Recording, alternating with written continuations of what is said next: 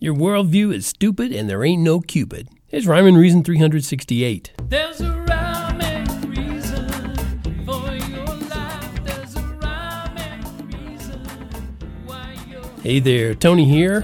Happy days, right? Starting out with, your worldview is stupid. That sounds like a little kid going, your worldview is stupid. I know you're going, boy, he's got a little something on his chest today? Well, not really. I'm not going to have a whole lot of attitude in it, but I do have to think that somebody's worldview is stupid if they don't even know they're real. And you think, what in the world? Why would anybody say they're not real? They do. They do. And I won't go into it in depth right now as to why they will, but let's just say that's because they don't want it to go. They don't want to go where it goes, and that's leading to God. And what I mean by it is, do you exist?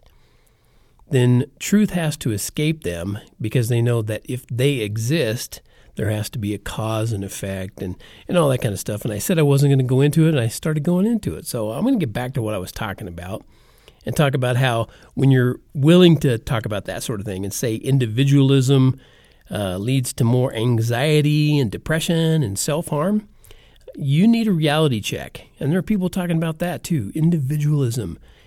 But that won't work because you question whether or not you're just living in a simulation.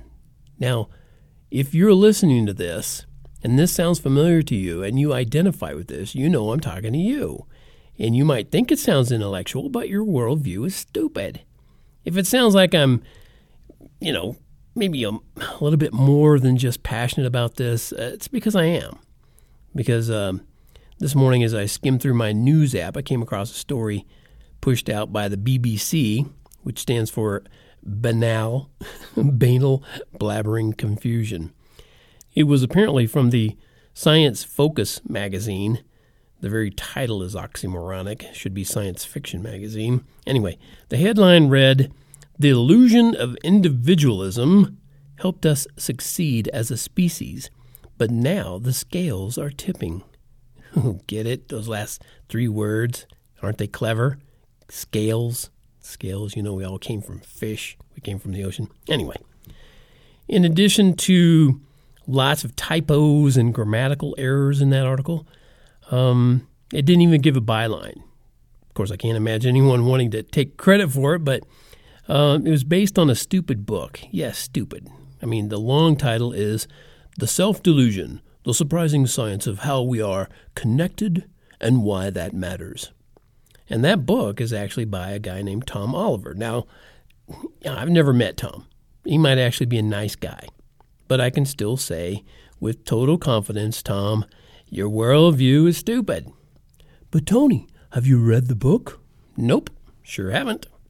So how in the world can you say the book is stupid or that Mr. Oliver's worldview is stupid? Because evolution is stupid, and it has been. It's been debunked so many times, it probably boggles their lizard brains. And evolutionists, they refuse to see it because they refuse to shake the scales off their eyes. Yeah, see what I did there? No new theory disguised as facts or science refutes the amazing information-based design in each and every one of us. Yep, design. We're not just carbon-based creatures. We have information that makes us who and what we are. And every book, like the one I just talked about, that starts with a false assumption is really only a misinformed collection of words. And worse than that, these theories lead to fairy tale land, a land where the inhabitants will believe in aliens from space, Santa Claus, leprechauns, and even Cupid, rather than believe in the Creator God. And that's not good science. It's a stupid worldview going nowhere. Give me a thoughtful individual any old day of the week, one who can think for himself or herself and isn't afraid to speak about the wonders of the human race. No doubt we all were designed. Life doesn't rise from electrical sparks or how the stars are aligned. Yes, we're connected if we choose to be, and we really should applaud how each person has more value because life is connected to God.